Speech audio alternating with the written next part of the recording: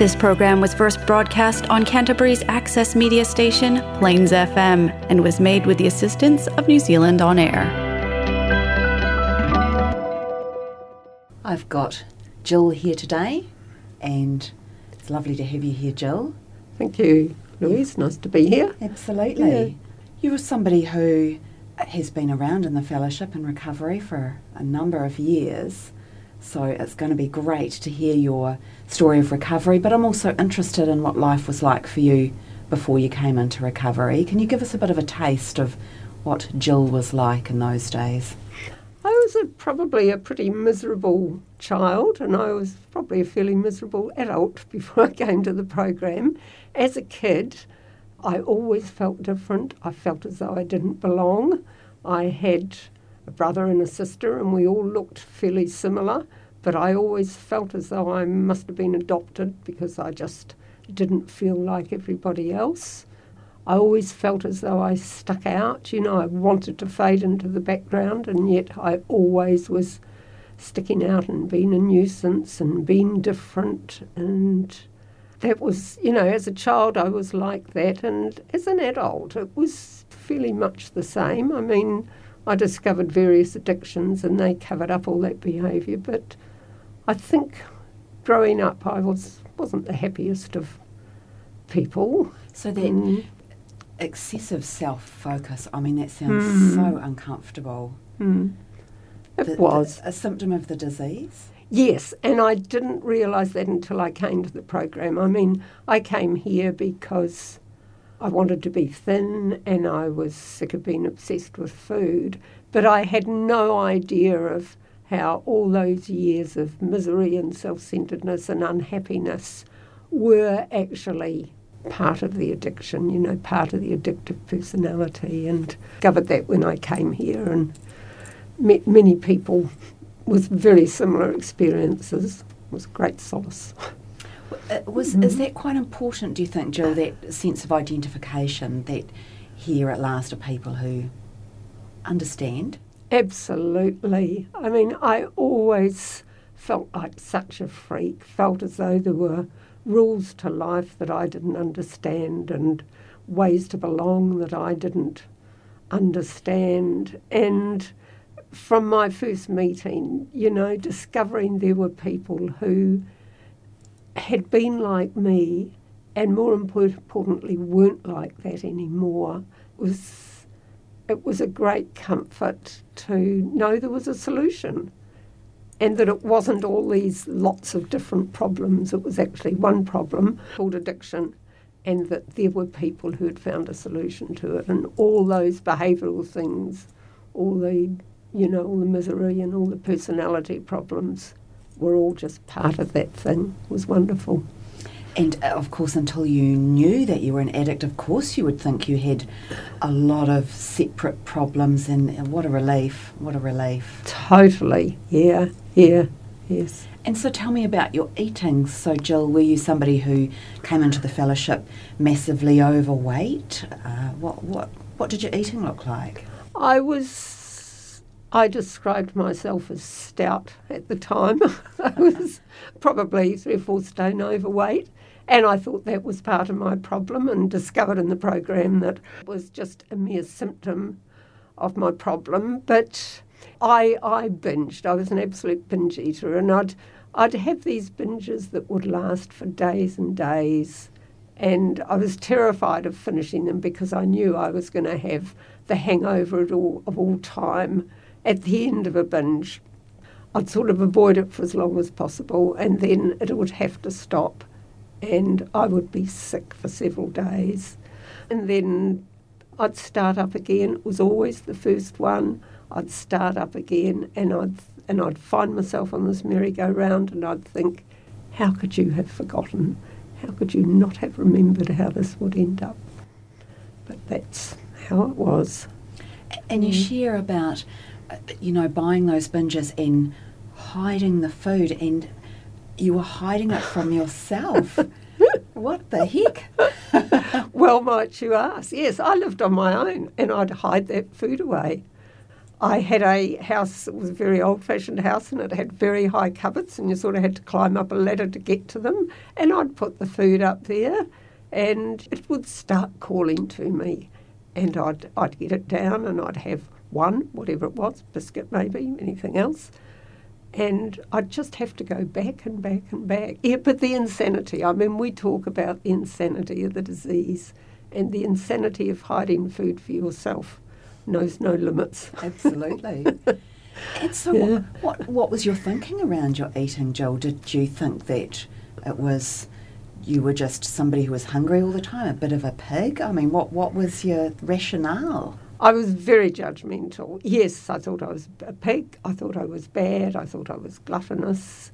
I didn't think it was normal. I always knew there was something wrong with me, and I always knew there was something wrong with my eating. And I wasn't somebody who loved food. It was almost like I was at war with food all the time. It was almost like it was my enemy, and I was always trying to fight it or beat it or get the better of me. It wasn't a love affair with food. When I came to the program and people talked about addiction, and they talked about the compulsion to eat and the obsession with food, I just knew that described, I'd never had those words around food, but they absolutely described my relationship with food. I just had to do it. I just couldn't not do it, and I hated it. Was it sort of connected to any behaviours? Like, would you do it particularly if you were in front of the TV or if you were reading a book? I mean, or did you just eat just randomly? I was very undiscriminating. Right. If I didn't have an excuse, I'd invent one. Right. I mean, there was a time in my life when I would pick a fight with someone so I could go out and eat, but most of the time if I needed to justify it, I would, and most of the time I'd just do it. Yeah, any excuse. And so did it suddenly get worse at the end and made you think I must do something, or did you just get tired of it? How did it sort of culminate? Was there a dark night of the soul? I had been in Alcoholics Anonymous for a couple of years, and I'd never heard food described as addiction. I'd never heard of programs for people with food addiction. And when I went to Alcoholics Anonymous, I met people who were in a program for food addiction, and it just clicked. I knew. So I knew that I was that sort of person. And that wasn't the end of my eating, but it was certainly the end of me recognising, it was then the beginning of recognising that this was somewhere that I belonged. I mean, I knew I'd always had the food problem all my life, and I knew I needed to go there. Oh, thank goodness. It must have been such a enlightening moment to see that, like the alcohol, the food was a substance you could be addicted to. Absolutely, yeah. And that there was a solution. Yes. Do you think the fact that you had been in AA and already were familiar with the 12-step fellowship made it easier to be in the food fellowship? It made it easier to be in the food fellowship, certainly, because I understood the language. It was very similar. It didn't deal with the food itself, but it certainly, I knew a bit about the program, what it was like, and I still had to come to terms with eating. And we talk about admitting defeat, and it took me some time in the program to realise that my eating was as bad as my drinking had been. And do you mind if I ask, Jill, did you have other addictions? Was it the alcohol and the food? Was that it? They were the main thing. I mean, at one stage I used to smoke 90 cigarettes a day, so I guess you could call that addiction. But I also had habits. I was just addictive in everything I did, and shared this sometimes in a meeting. I once made myself a beanie, and I thought it was lovely, and within 2 weeks I'd made 5 of them. I mean, it's not just it's not just substances. Yes. It's behaviours. Yes. And I know I still have that addictive personality, and that's why I need the program. Tell me a bit about the program, because obviously, it's the solution for the addictive eating, but obviously the behaviours improve as well. So how does that happen? Well, sometimes I say, the program is just learning to behave like a grown up and a responsible adult. When I was in the food and the disease, I was oblivious to other people. I really was. I didn't care about other people. I wanted to be a nice, caring, warm, loving person.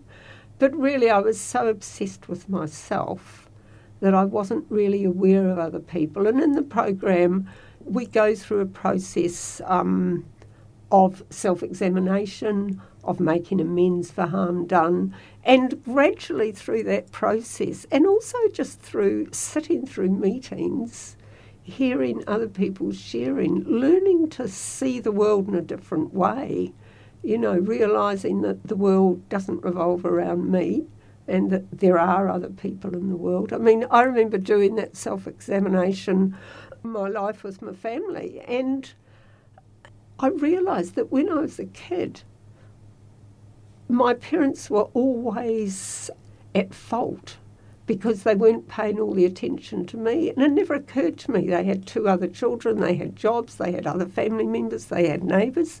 I had no idea that they were having to deal with all those other people. And that probably sounds crazy, and it was. So, through working the program and being part of this fellowship, starting to realise that there are other people in the world and starting to behave like a responsible adult. Yeah. And so was it difficult to have to look at yourself and see those things about yourself that maybe people don't really want to admit to themselves? Yeah, hated every minute of it. Yeah, who wants to admit that sort of thing? Exactly. But it was so freeing after I'd done it. I was so afraid to do it, and I thought everything was everyone else's fault to look at. I was terrified of what people would think of me, particularly the person I shared all this with, after they heard what I was like. And the most freeing thing was to realise that they were the same. I mean, they just laughed at all these things that had been so traumatic for me, and they didn't turn around and hate me for it. And we talk about the freedom of the program, and that's one of the freedoms of the program, to realise that you're not this terrible human being, you're just an ordinary person with all the sort of good points and bad points that everyone else has. Get some perspective back in your life. Yeah. Yes. Exactly. Yes, only last week I was telling my sponsor I thought I was potentially the world's most self-centred person. And she reassured me I was just the same as everyone else. Yeah, exactly. It's very comforting, isn't it? Yeah. Something we have never really explored much is the role of a sponsor. I mean, can you talk a little bit, Jill, about what is it like to be an adult, because you were in your 30s, am I right, when you came into the program, to be an adult and then to be taking advice or direction from another adult? That's not something we normally do in life. Yeah. Yes, I hated that too. Yes. But after I got over hating it, it almost felt like cheating, because life suddenly became so much easier. I'd had this huge focus on being strong and independent, and to me that was a virtue. And when I look at the human race now, I don't think we were meant to be strong and independent. I think we were meant to be totally interdependent, and to have somebody that I could share my problems with, or just share, not just problems, share the pleasures of life, share everything that's going on in life with. Just suddenly life became so much easier, and it wasn't so terrible, because when things were going round in my head, everything was awful. Like you were saying, everything I did was awful, and I was the most terrible self-centred person and the most terrible anything under the sun. And suddenly somebody was just making light of all this and just saying, yes, we're all like that. I mean, it was very liberating. So it changed from being a terrible thing to just being such a blessing, such a wonderful thing to have in my life, to have someone else. And I'm so grateful for it today, and I still have that same sponsor and You know, she knows my history. She has some perspective. I mean, I remember a while ago, you know, ringing her and saying, I can't remember what it was about, but I'm always like this, I haven't changed. And she just said, I haven't heard you say that in 5 years. You know, so that's where you get that perspective. Yeah, it was very freeing. What about the steps? Are they still relevant? Good Lord, they came out in the 1940s, for goodness sake. We're, you know, a long way from that. Yeah, and totally, and this sort of harks back to what I was saying before, that I think even the person who first wrote the steps would probably admit there's nothing terribly original in them. They are how a lot of people live their lives. I mean, I meet a lot of people out there in the world who would know nothing about our program, but they live fairly similar lives. They have a high power in their lives. They're not trying to run life themselves. They look at their side of things and take responsibility where they need to and make amends, and have lives devoted to trying to help other people. And really, that's sort of the program in a nutshell. So as a way of life, it's wonderful. It gives me a lot of peace of mind that I never had before. It's fascinating, isn't it? That for other people that right living is intuitive, but for us we need it to come from outside of ourselves. You have to learn it. We do. And need that reinforcement all the time too. Yes. You know? Yes, because it's not like you hear it once or do it once and that's it, you know. Then it does require that repetition. Yeah. But that's not a terrible thing. It's quite a joy. Yeah, but I'm quite sure. I mean, I go to several meetings a week, and I'm sure that if I wasn't going to meetings regularly, I don't know how long it would be before I was into the food. But I know that I would be that angry, self-centred, victim-blaming type of person, quick as a flash. It wouldn't take long until everything was wrong with the world. And I just need that constant repetition. Yeah. And so from the early years when you had that painful and intense self-focus, would you say that's gone now, Jill, or...? Oh, it's not completely, no. I don't know if it'll ever be gone completely, possibly when I die. But it doesn't run my life, and I see it today. Most of the time I can see it. I can look at my own behaviour and my own thinking and laugh at it a bit. It doesn't grip me. It doesn't have me in a vice and turn me into this bundle of misery. And how wonderful it is to see people come into the fellowship and make that transition. I know. Obviously carrying the message is an important part of our fellowship. Totally, yeah. I mean, that's our lifeblood really, isn't it, you know? I mean, we say you can't keep it if you don't give it away, and it's so true. And it's such a joy, as you said, when people come in, or even new people, you know, if they phone, you're talking to them, and you get taken back to what it was like. I get taken back to what it was like when I first came in and remember that, and gives me that gratitude for how things have changed. Absolutely. That was exactly the word I was thinking, that gratitude. Yes. And I suppose you touched on higher power, because I know that when you came in you were a fairly staunch atheist, Jill. Totally. Yes, and obviously in order to get well, you had to give up that position. Yeah.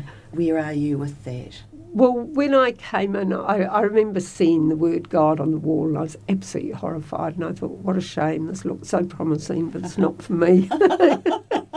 And I was given the choice. You'll either get this idea of a higher power or God, or you'll go insane and die. And I have been to quite a number of funerals of people in this program, and I know there's truth in that. But also, when I became free of the food, as we call it, I went from one day not being able to not think about food to the next day that that desire to eat, that obsession, had completely gone, and that was nothing of my doing.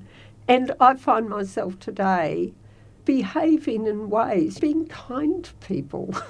This used to be very alien to me. Being a courteous, considerate person, and I know that that's not the person I was. So to me, that is God doing for me what I cannot do for myself. I don't think I really understand God well, but I do understand what it means to be living God's way of life. And I know that there is some power that I don't understand helping me to be the sort of person I am today, because I wasn't like that, and it's none of my doing. It was just given to me, you know. I think of recovery as a gift because I didn't earn it. It wasn't a result of good behaviour. It was just given to me, and, you know, my life is so different today, and I know I don't take any credit whatsoever for that, but I have gratitude for it. That's lovely. Thank you so much, Jill, and thank you very much for the gift of your story. I've so enjoyed it. Oh, it's been a pleasure. Thank you, Louise. Thank you. Right.